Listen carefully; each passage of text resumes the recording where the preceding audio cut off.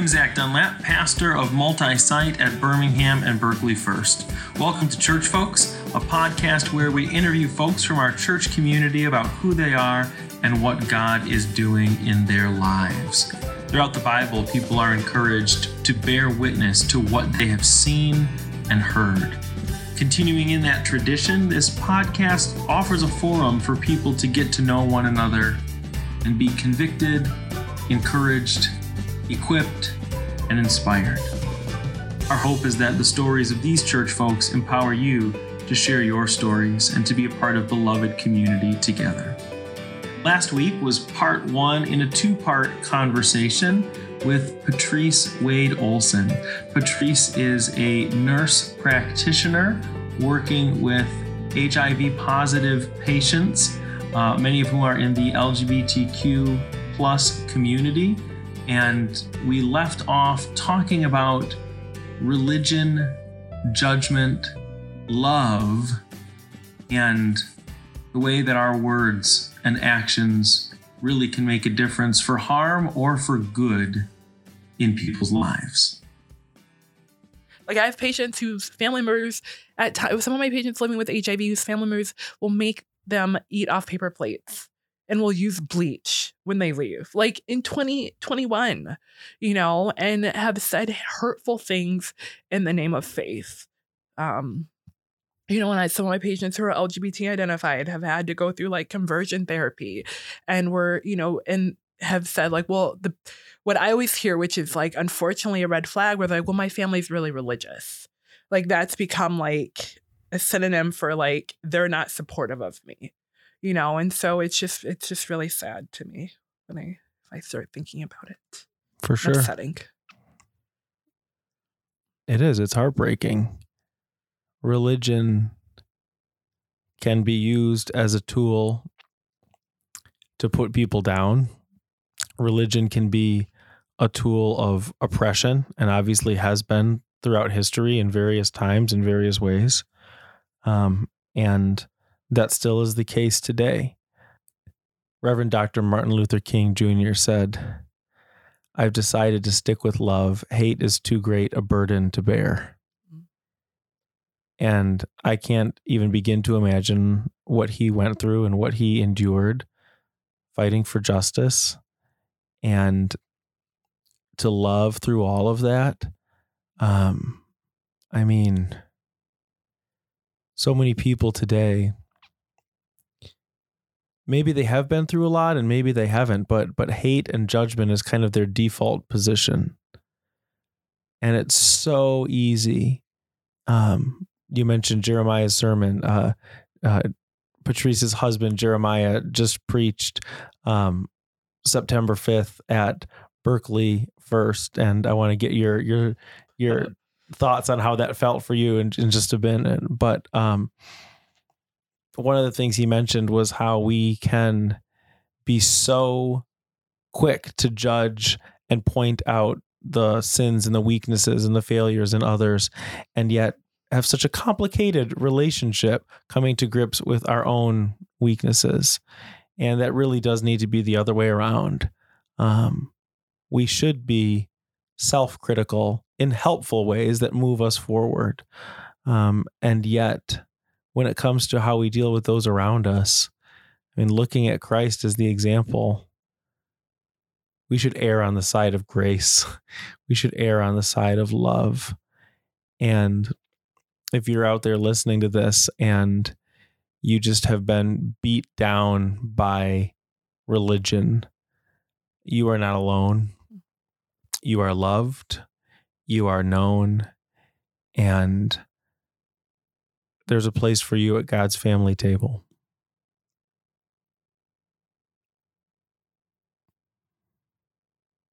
Patrice, when have you felt closest to God, and conversely, when have you felt furthest from God?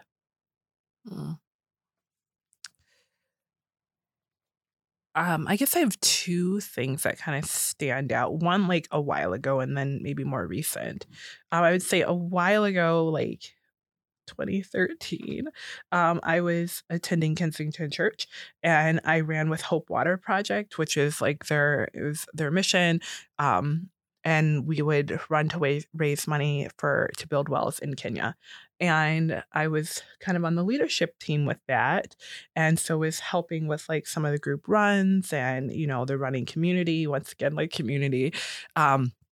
And so it was actually like the day of the marathon, and I was feeling like so good.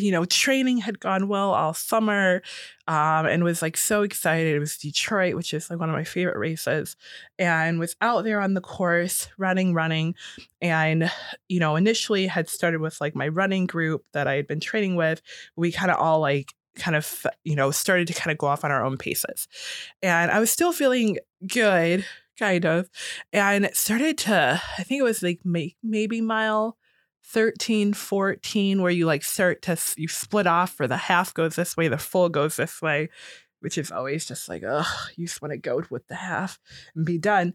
But I was like, all right, I was running and I was feeling good, and then kind of started to not feel very good. And I remember being like, God, let me get injured. Like, let me get injured so I can just stop. I just want to be done and like just go, be done. And, I was just exhausted. And I was like praying that I would get injured, because I'm like, you can't just stop. Like, you have to be injured, and then the like EMS can just take you back to the start. And so I was praying for that. But then alternately was also being like, God, please give me energy. Like, this is not about me. Please just help me. Be present out here with me. And so I remember I was running, and someone passed, came by me, and they're like, Patrice, someone from my running group. And they're like, how are you doing? I'm like, I'm okay. They're like, do you want to run with us? And I was like, no, I'm good. I'm good. Like, keep going. I'm just kind of having a moment. And so they, took off on their regular pace, and were kind of passed. And so running.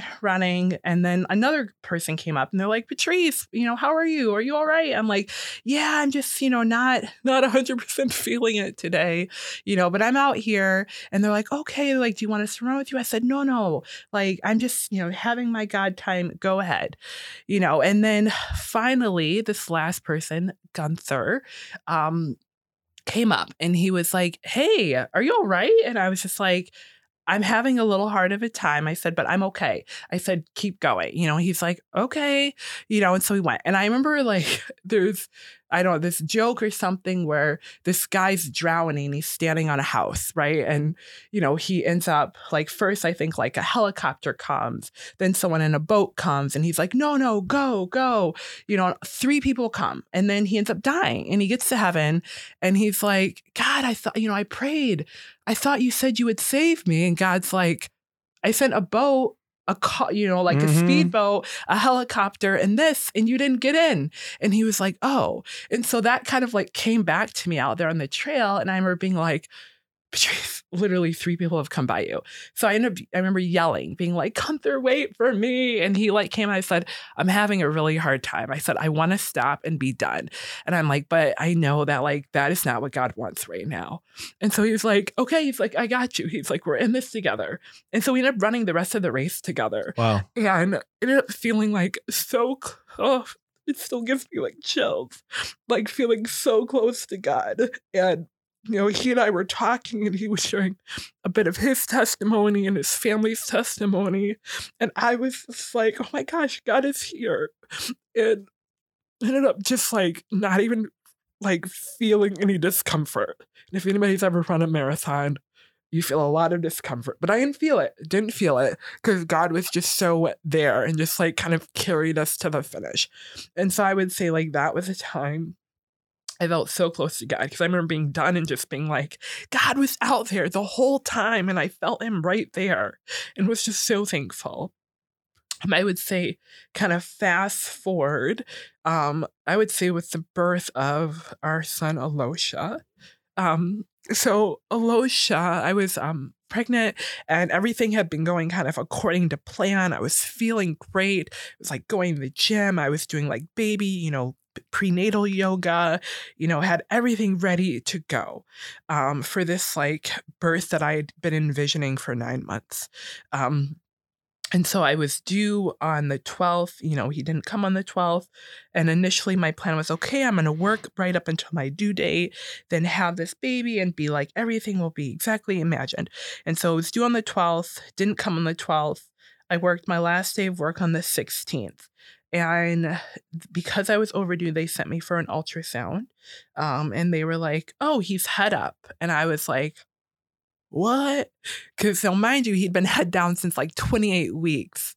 And so I was just like, you got to be kidding me. And it's like this 20-year-old tech. And I just start sobbing in the room. And she's just kind of like, ah. And so like Jeremiah and I leave. And I'm just like, oh my gosh, like, what the heck? So we were working with a doula. And so we called her and she was like, okay, she's like, we've got to get this figured out because if you go into labor now, you're having a C-section, like that will be your option. And that had not been in my birth plan. So I was just like kind of having a moment. And so they brought me upstairs, the nurse midwives, and they were like, these are your options. We can try this, we can try that.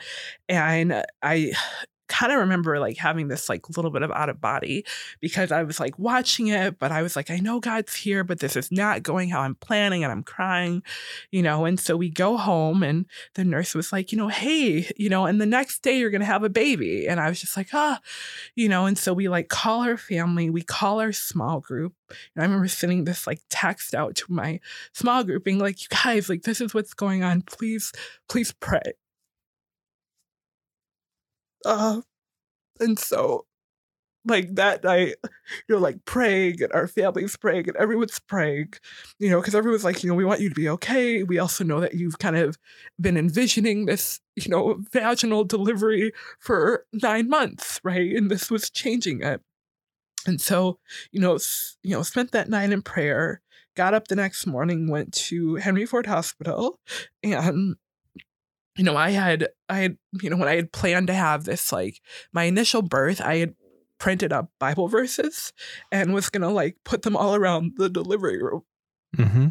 And so I like had them in a notebook and we like get there, and it's like 5 a.m. in the morning. So nobody's really there. Like, very few staff. And so we go in and we check in, and so the nurse comes in and she was just like so kind to us.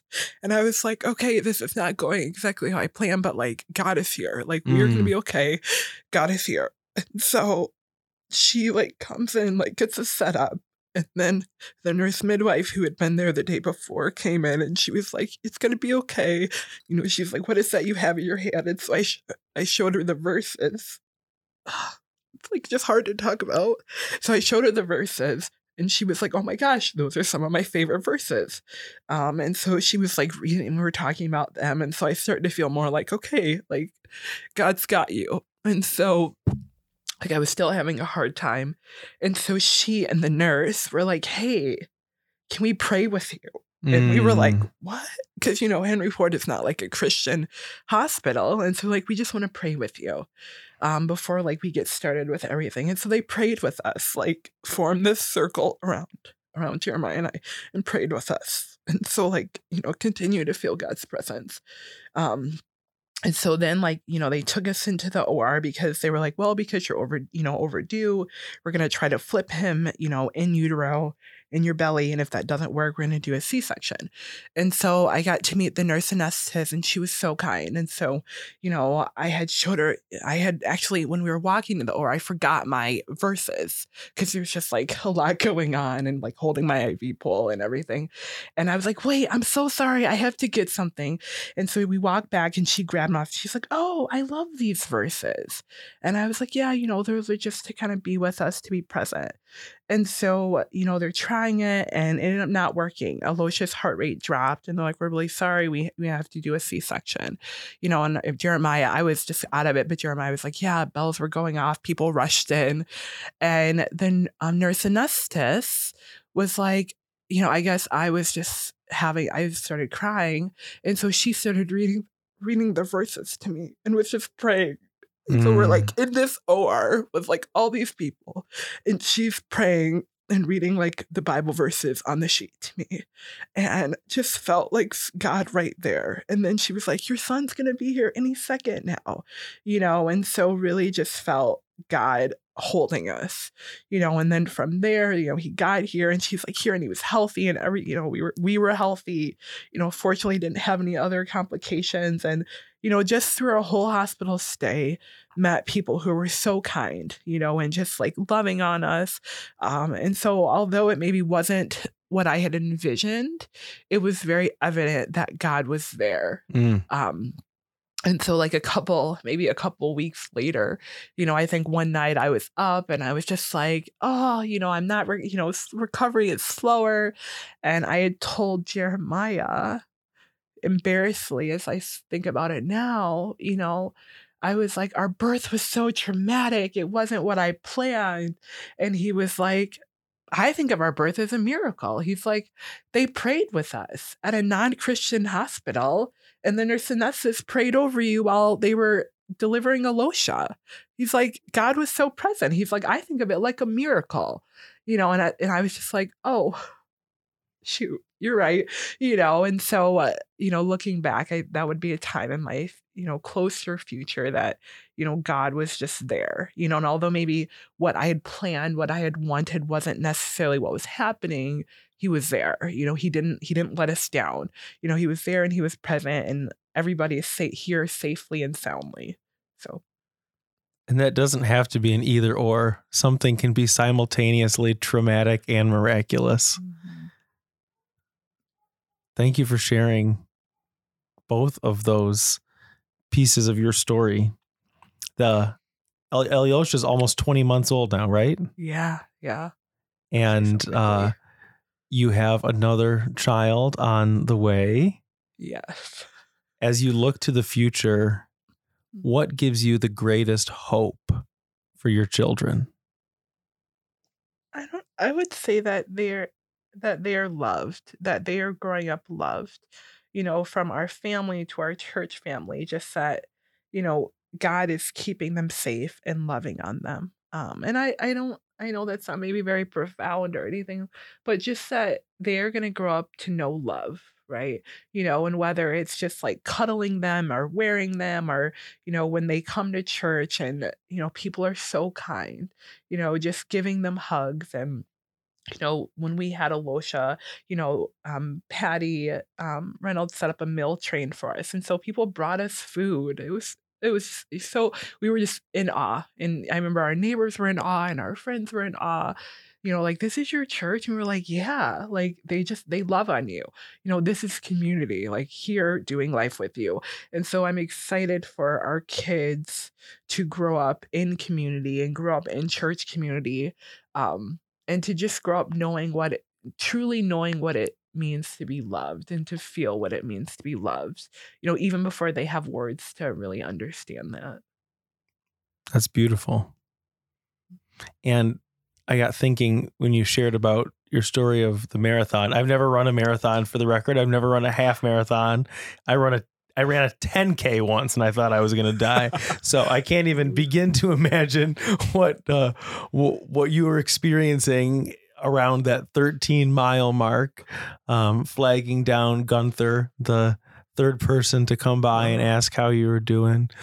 What advice or encouragement would you give to someone right now who is running a marathon, literally or figuratively, and who is just ready to drop out, who's simultaneously praying for God to be with them and also praying for an injury just to take them out so they don't have to deal with this marathon any longer? What words would you say to them? I would tell them to pause and to be present. Life is a marathon, but if we look at it all at once, it's so overwhelming, right? Mm-hmm. If you look at a marathon at once, it's so overwhelming. Like, you can't. When you're running a marathon, you have to be in the mile that you're running. You can't be at mile 2 and being like, okay, this is my game plan for mile 24. Like, it doesn't work that way. And so I would tell them to be present, pause. You have 2 hands, you have two hands, 2 feet, right? And so you can only do what those things are doing right at this moment. And to just focus. God will give you the guidance, the energy to do the whole But at this moment in time, he's giving you the guidance and the energy to focus in on where you're at. And I will tell you, I've been there. I've prayed for the injury. I've prayed to be like taken out so I can just be done. But when I've kind of been like, wait a second, like just focus in. You're okay. God has got you. You're running mile 2, and that's where we're going to stick right now. And if we take that, outside of maybe the marathon running world, if you're in, life, we're going to have trials. Like, we're going to have trials. And if you've never had a trial, then I'm jealous of you and I want to know what's your secret. But like, we're going to have trials. But God will get us through them. And so we have to just be present because we're not, we don't know what's going to happen at the end. But a lot of times when we've had a trial, if we look back, we're like, oh, okay, God had me. Like God had me. And maybe while you're in it, you feel like it's so dark and there's no light, but God is with you. Like even when maybe you don't know he's with you, even in times when you don't feel he's with you. And so just kind of holding on to that in the midst of your marathon, in the midst of your trial, in the midst of your dark moment, holding on to the fact that God is with us and present and will not let us down. He's there. Like he won't let us down. So that's what I guess that would be the encouragement, because it can be exhausting. It can be exhausting. I don't know. I remember at once a race I was running. I was at mile 10 and I was like, oh, I'm so tired. When you're at mile 10, there's 26.2. You can't think at mile 10, you can't be thinking about how you're going to feel at mile 25. You just have to be like, okay, I'm exhausted right now, but I'm going to have some goo. And my goal is just to get to mile 11, just the next mile. So, yeah. Your husband, Jeremiah, preached, I believe, his first sermon ever. Yeah. At Berkeley First. And if folks listening would like to catch that, you can catch it on berkeleyfirst.org or on the YouTube page or Facebook page.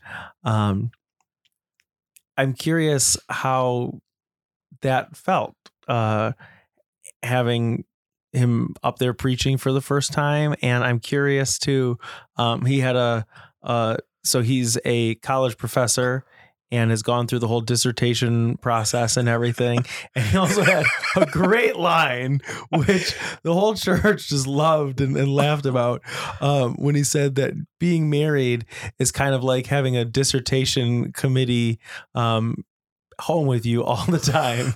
And I think everybody laughed because anyone who's been married for longer than 2 weeks can resonate with that. Yeah. And so I'm curious about your thoughts and your feelings at this moment.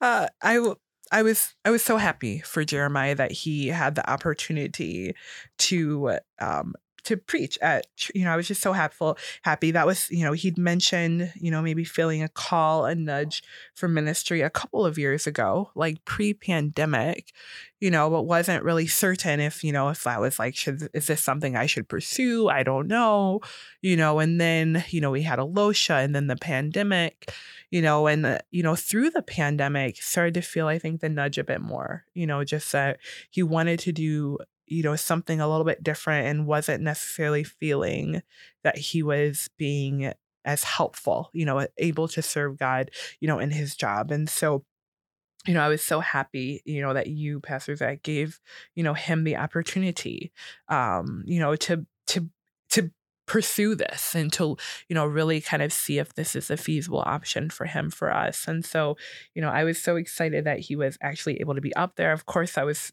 so proud of him. I know he's been, working really hard. He's really enjoyed being able to, come and meet with you and meet with Brian, each Sunday. And so I was excited. I was, proud, and just happy. And then I'll say even grateful. Grateful that, I have a husband that has a heart of love. Grateful for you, Pastor Zach, that you give people opportunities to kind of use their gifts and listen to their gifts. Because there's not every church, not every place, not every person, would do that. And so, once again, I guess just grateful to be at Berkeley where, community is real and where people really have, when people have hearts for God and people are listening to God's nudges, even when it's not easy, So, yeah. That's awesome. And I will say with the dissertation comment at home, being married is fun and amazing and awesome, but it also is challenging, right? You can be, and I think both Jeremy and I lived by ourselves for a while before we were married. And so you kind of get used to what you get used to. And then you get married and you're like, wait, it's not okay to stockpile peanut butter and salsa. Like what? And so just little things. And so I would say, it's good to have a partner who challenges you.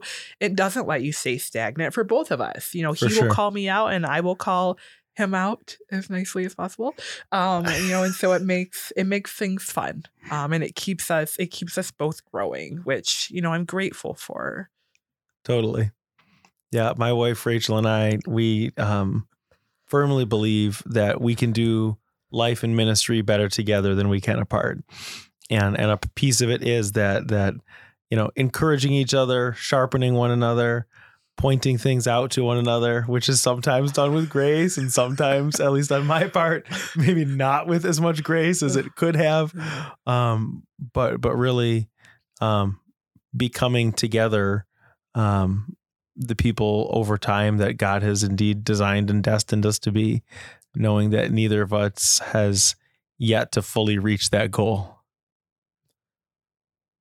Patrice, it is a true and sincere joy to be the church with you and your growing family. I'm thankful for the gifts that you bring, for the passion that you have for ministry, for your generosity of heart and spirit. Before we wrap up, is there anything that we didn't touch on that you'd like to touch on today? No. I thank you so much for, giving me this opportunity, just to, I guess, share a little bit of my life with the church. Thank you. Thank you. That concludes this episode of Church Folks.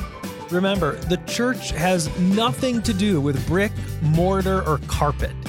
It's the people, the body of Christ from all over the world. This is just one of their stories.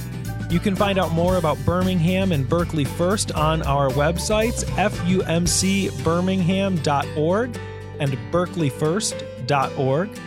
Whether it's through our church or some other church, we hope you take the time to be a part of beloved community, grow in your faith, and share your stories. Peace.